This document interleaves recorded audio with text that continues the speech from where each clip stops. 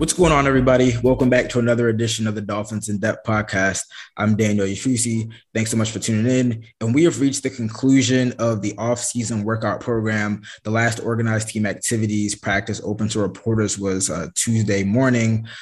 So this is the last glimpse of your Miami Dolphins until they get back to work in late July for the start of training camp. Coaches will have about a 1 month sabbatical, a 1 month break before they get back to work for the upcoming season. We're going to recap all of that in this episode. But first, I want to bring in Miami Herald Deputy Sports Editor, Andre Fernandez. Andre, how you doing, man? Good. Thanks for having me again, Daniel. And yeah, it's hard to believe it's less than 2 months till the real business picks up. I say the real business because you know how it is, training camp, and then it's on, then we all right into the season. No, exactly. But, of course, this OTA offseason workout program, kind of took on a little bit more meaning, a little bit more importance because it is the first under the Mike McDaniel, led team with this new regime. And we got to saw bits and pieces of the team that we're expected to see in 2022. And like I said, we're going to get into a bunch of that, but I want to start with some really, I guess, big news from the Dolphins last week, some noteworthy news. And that was Tua Tagovailoa's comments. This was the first time that we had spoken to Tua in about a couple months, about 2 or 3 months, dating back to when he made his first comments at the beginning of the offseason workout program. And Tua was a bit demonstrative, if I do say so myself. There's been a lot of questions, a lot of comments about arm strength, downfield passing, and we finally asked Tua about that. And it just so happened that on that day before Tua spoke to us, he connected deep with Tyreek Hill twice. The connection was looking pretty good. Dare I say it's best since the offseason workout program. And he had some fiery comments. Let me bring up the exact comments. He said, "For me, it's just zone that out in regards to the criticism. I mean, we come out to practice, everyone else, Twitter warriors, keyboard warriors, whatever you want to call them, they're not out here practicing with us, working hard. So I don't know if you guys recorded that last one to Tyreek. I don't know about you, but that one looked like money." And I got to give Tua credit. The pass that he's talking about to Tyreek Hill, it was money. But those comments caused a bit of a stir, I should say. Everyone took that quote and they had their comments. I want to ask you, Andre, did you like it? Did you love it? Did you hate the comments? No, I liked it because, yeah, he's probably sick of the criticism already. He wants to go out there and prove himself. He proved that, not just prove, but like show everybody that he can do it, that this connection can work. And not just with Tyreek Hill, but with make this entire offense work next season because, bringing in Mike McDaniel and a new scheme, there's a lot of hope, a lot of expectations with this team. And I mean, you bring in a player of the elite caliber of a Tyreek Hill, it better work. You know what I mean? So there's a lot of pressure he's facing overall. And some of that, I think it was good. And I think if there's one person that's going to be counting the, whatever it is now, 40 something days till training camp opens up, it's definitely going to be Tua. And I'm not surprised one bit that maybe it's kind of like a little showing that it's kind of getting to a little bit. He can't wait. He's like itching to kind of show people, hey, I can do this. And we'll see, because, one thing is to do that. Yes, it was great. But one thing is to do that in that setting. Another thing is to do it in a pressure-packed setting of a regular season game. So we'll see. Yeah. I thought that the timing of this was very interesting because Tua is not one to really win the interview, win the podium session. He's usually pretty bland, deflects from these types of questions, just says, hey, I'm just focused on getting better. He even said it himself, and he said it multiple times, like he doesn't have cable. He doesn't go on social media. Everything he hears is from the Dolphins PR team. So they definitely must have told him before. I mean, I'm very certain they must have told him there's been some chatter. And really the comments came on the heels of some other comments that he made to Muscle and Fitness. He has a Muscle Milk endorsement. And they were talking about, his offseason workout program, what he does to get in shape and get ready for the season. And I thought that in what was kind of a unassuming interview, Tua kind of made some startling comments where he said, Quote, I wasn't really able to push the ball down the field last year because we didn't have plays specifically to push the ball downfield. A lot of plays that were called last year were meant for one person. Either this person is open or the play might be dead. And that was like not mind blowing, but it was just kind of very shocking to me because this was Tua's first time really acknowledging and admitting, hey, our offense was not really built to stretch defenses and throw the ball down the field. Now, of course, Tua left out the fact that the offensive line wasn't very good. Tua's receivers weren't that great. The offensive scheme was kind of built for him and kind of being an RPO based offense that gets the ball out quickly. So I think a lot of people took that quote to kind of twist around and say, oh, well, this kind of proves the prior regime's incompetence, when I don't really look at it that way. I think that, that was kind of a byproduct of the team that was around him and in part Tua himself. So again, I mean, that's where a lot of last week's kind of talk about arm strength and downfield passing came from. And I just found that it was interesting because people will take that and say, oh, well, that just shows that this wasn't a good fit for him or a good environment for him to flourish last year. When in fact, I think that he was actually helped by the fact that he had that type of system around him. Yeah, I mean, it's interesting. I thought that quote, especially even more than in the other one, was kind of in the sense of him putting that out there. I mean, it's good that he didn't go out. He kind of implied it and trash his teammates or say, this and that. But it's true. It was a byproduct of the way the roster was constructed at the time. And yeah, I mean, but he still has to take that step. And I think he realizes that. I think he still needs to improve when it comes to, I mean, I think you had a good stat. I think that you looked up from I'm trying to remember which website. Sports Info Solutions. Sports Info Solutions, right? Okay. Yeah, correct. That was the one where it wasn't so much as accuracy on deep balls, but just the fact that they didn't try it. Exactly. I mean, I think it was like a very low, 30th in the league, 25 overall attempts and from that distance when you throw it that far.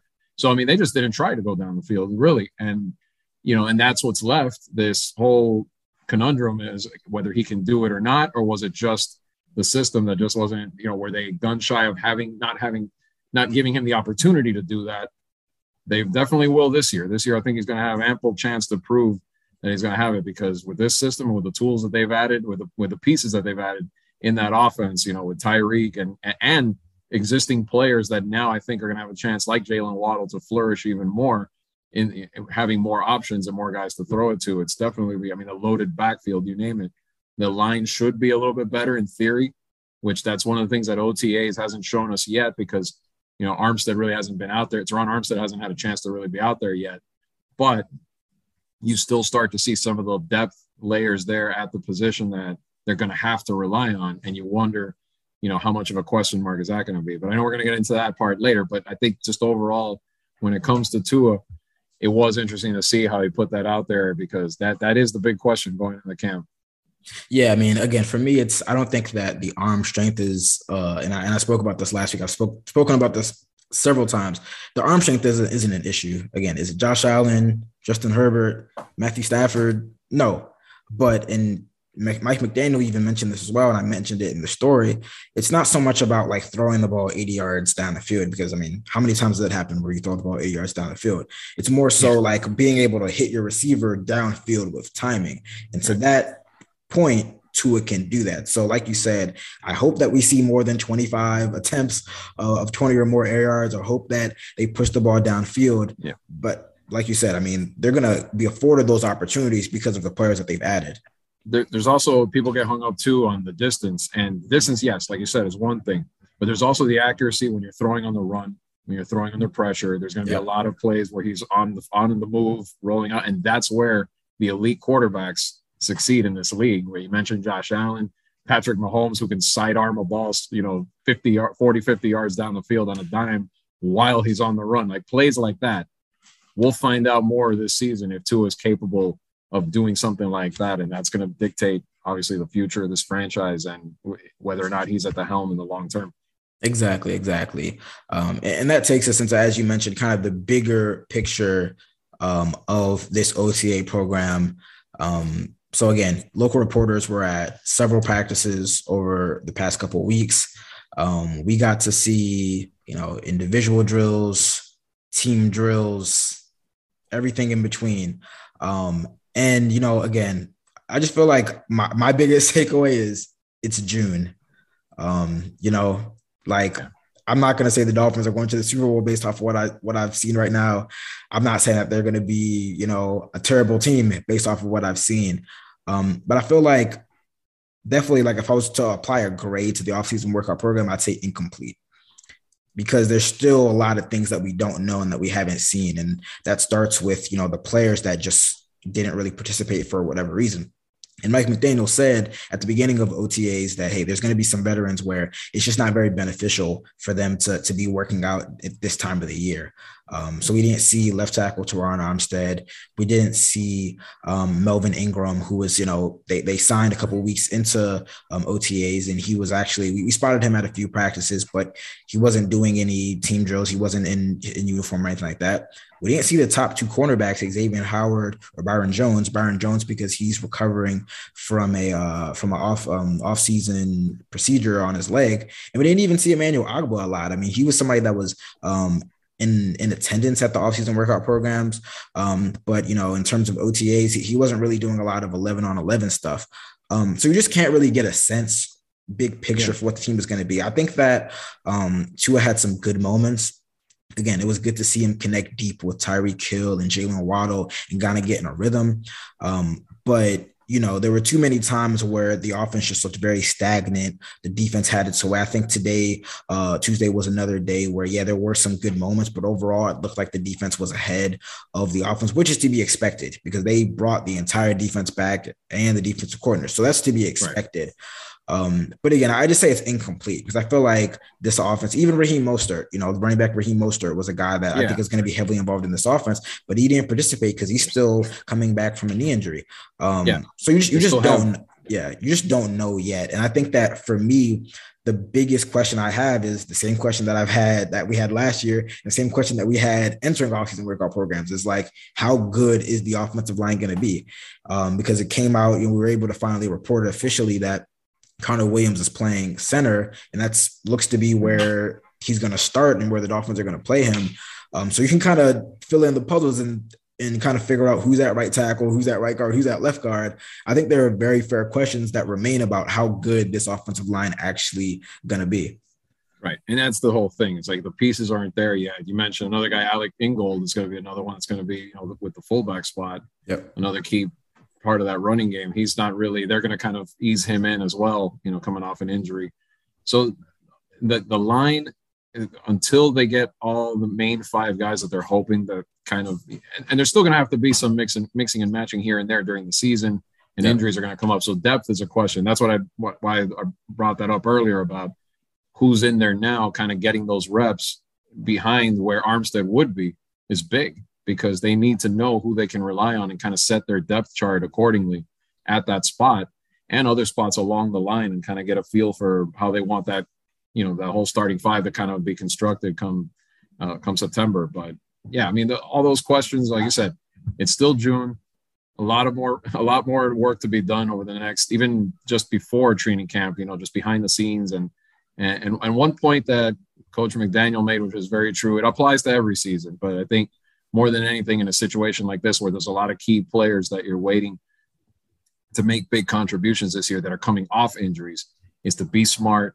keep yourself in shape, and really report to camp in the best shape possible. So then you're not, 3-4 days in and something comes up and you're dealing with nagging injuries already in July, and it just sets you back. I thought that was good that he brought that up earlier, a couple of days. I don't know if it was today or a couple of days ago. Yeah, it was today. It was today. Yeah, but I thought that was, again, it sounds like a common sense thing every year, but in this case, especially when you have guys coming off injuries, it's ultra important for them to do that over the next month and a half.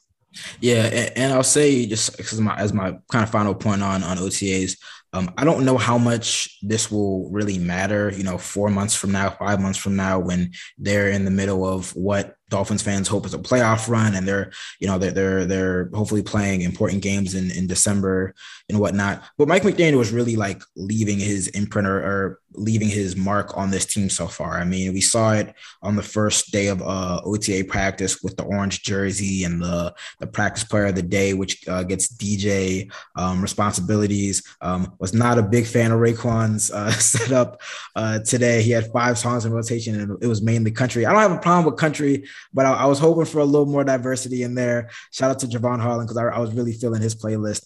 But overall, you are really feeling Mike McDaniel's like imprint on this team, and it's like kind of remarkable how many players are like, yeah, the vibe is different. Tua is like, he's the most positive coach I've ever had. He's like one of the guys. Again, I don't know how much it really is going to matter, like a couple months from now when they're in the middle of a tough stretch in their season. But it is just interesting to see that the way that they've kind of reacted to him, and it seems like they've really rallied around him. Obviously, the Flores dismissal was a really tough situation and the ensuing lawsuit and whatnot. And, when you keep a lot of those defensive players and a lot of these players who may have had good relationships with Flo, it's been interesting overall just to see the way they've rallied around him. I think that's even how Christian Wilkins said. He said, hey, we accepted him, he accepted us, and we're just going from there. So again, we always say that a team takes kind of the psyche and the personality of their coach. And it's going to be interesting to see how that develops with this Dolphins team in the coming months.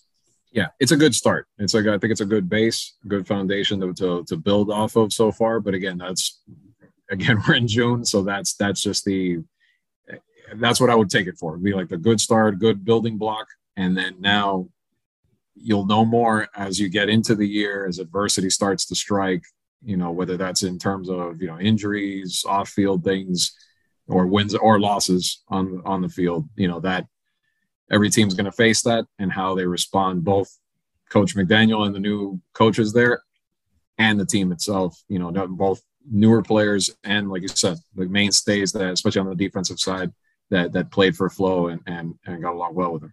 Nah, for sure. Definitely a good first start to the Mike McDaniel era, but still a lot more developments, a lot more challenges and obstacles to come in the future, and we'll see how this team responds.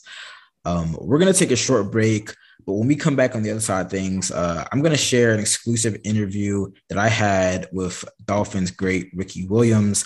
I was able to catch up with him, talk to him at the Cannabis Lab conference in Miami. So you definitely don't want to miss that. So stay locked with us. Get ready for the greatest roast of all time, the Roast of Tom Brady, a Netflix live event happening May 5th. Hosted by Kevin Hart, the 7-time world champion gets his cleats held to the fire by famous friends and frenemies on an unforgettable night where everything is fair game. Tune in on May 5th at 5 p.m. Pacific time for the Roast of Tom Brady, live only on Netflix. You ready? Showtime. On May 3rd, summer starts with The Fall Guy. Let's do it later. Let's drink a spicy margarita. Make some bad decisions. Yes.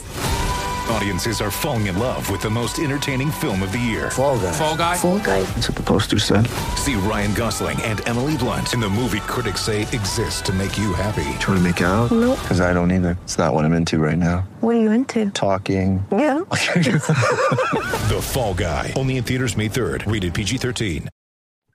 What's going on, everybody? So like I teased on the other side of the podcast, I want to share an exclusive interview that I conducted with Dolphins great Ricky Williams last weekend. He was in Miami for the 6th annual Cannabis Lab Expo and Conference, which is a conference that brings members of the cannabis industry together. If you don't know, last year, he launched his own cannabis lifestyle brand that sells cannabis, related products, and even streetwear merchandise. And he served as the keynote speaker for this conference.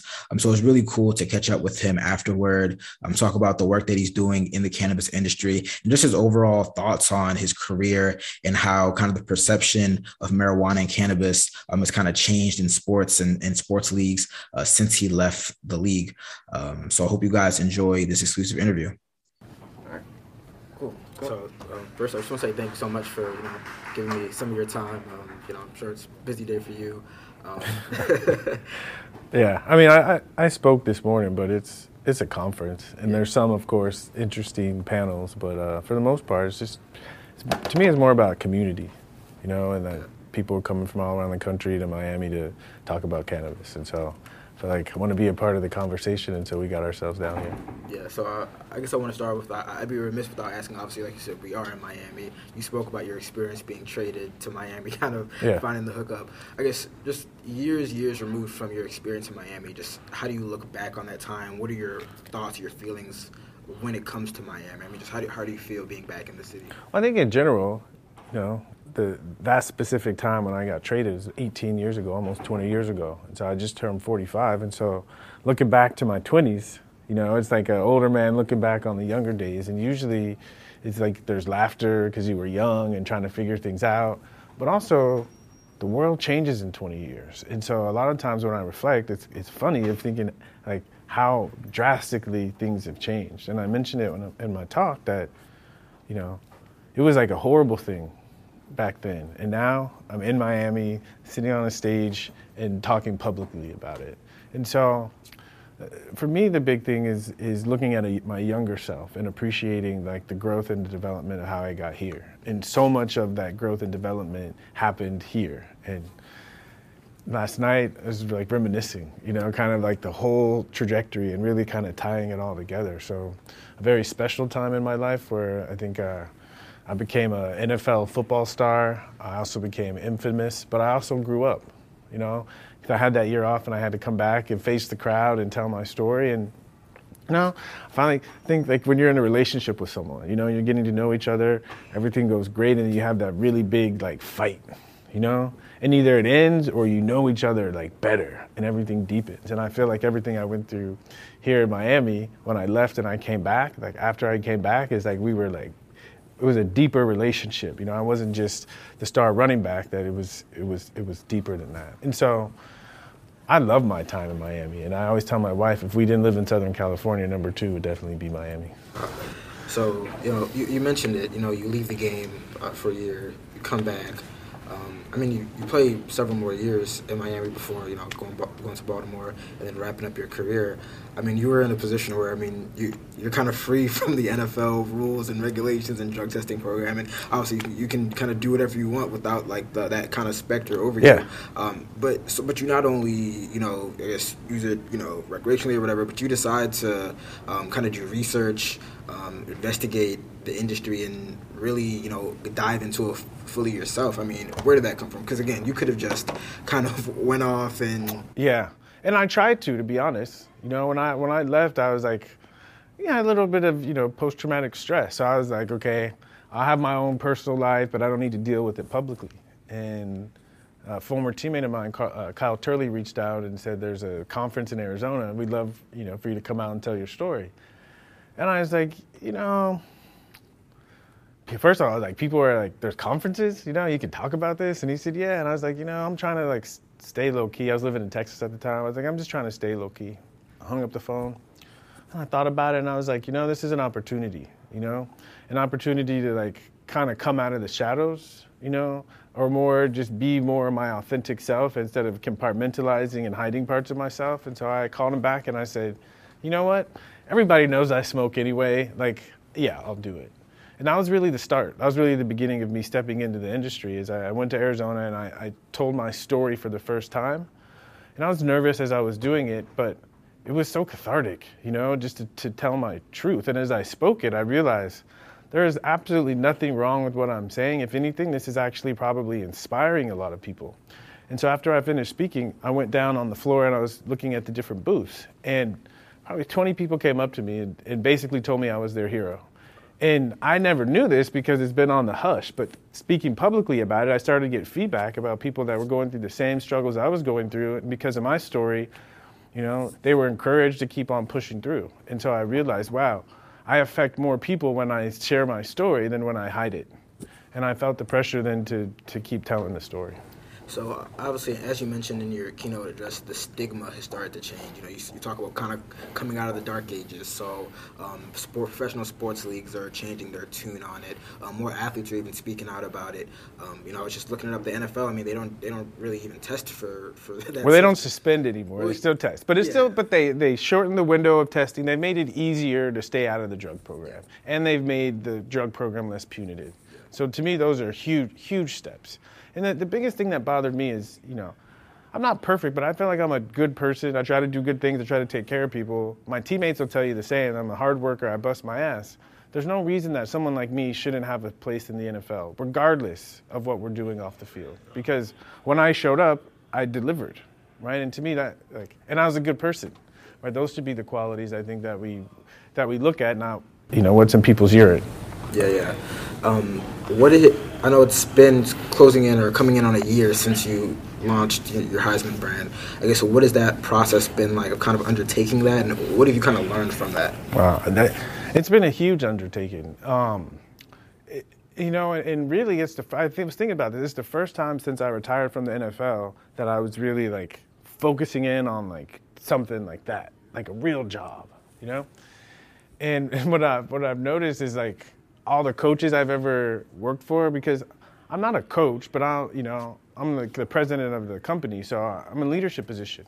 And I just felt like everything I've learned from my coaches is like coming through in the way that I talk to everyone, and realizing, that you can't take the football player out of me. And the way that I go about business is the same way that I was trained to go about the football field. And so much of that is the team, and the team working together, taking care of each other, making sure we're on the same page.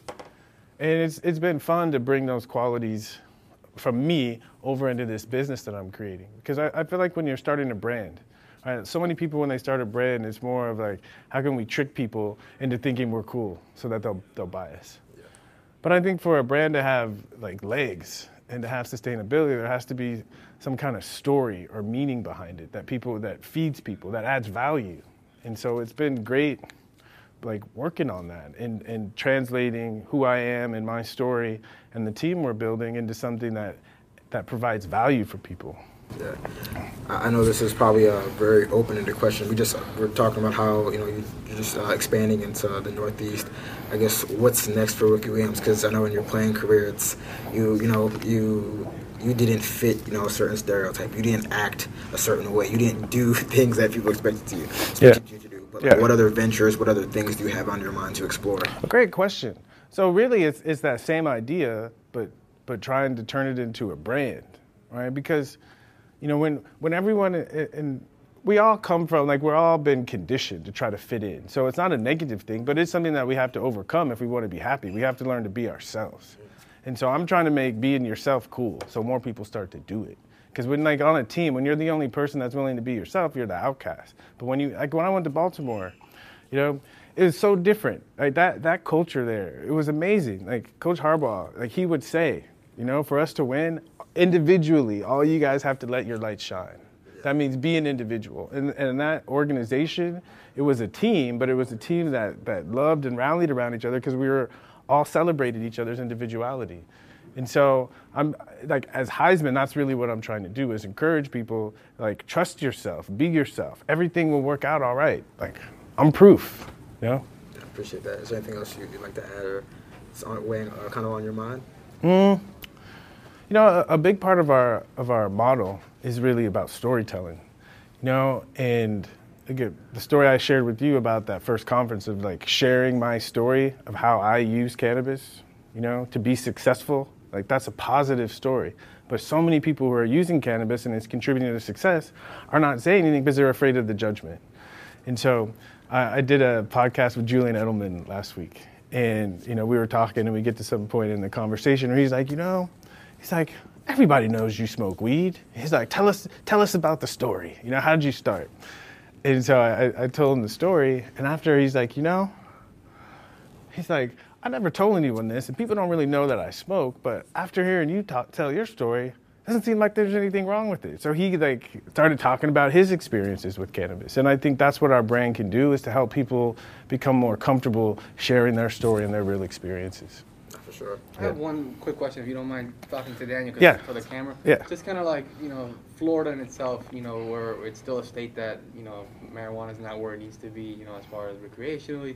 What are your takes on like the future of marijuana in the state of Florida? Well, my understanding of the story in the state of Florida around cannabis has been very interesting. Several years ago, it was on the ballot, and it just barely, like, recreational cannabis just barely didn't pass. But medical passed a year later.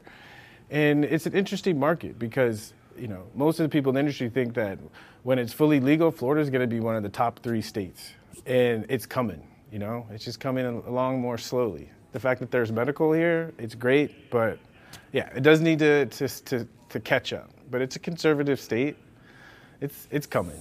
So once again, I want to thank Ricky so much for the opportunity to kind of pick his brain a little bit, catch up with him, talk to him about all the work that he's been doing in the cannabis industry. And that brings us to the end of another edition of the Dolphins Depth Podcast. Thank you so much for tuning in. It's the end of the Dolphins offseason workout program, but we're still going to be here in the lead up to training camp, talking all things Dolphins, breaking down the team and how they rank in the AFC before the start of the 2022 season. So definitely stay locked into the Dolphins in Depth podcast and the Miami Herald website for your up-to-date Dolphins content. We'll talk to you guys soon, but until then, you guys take care. Bye.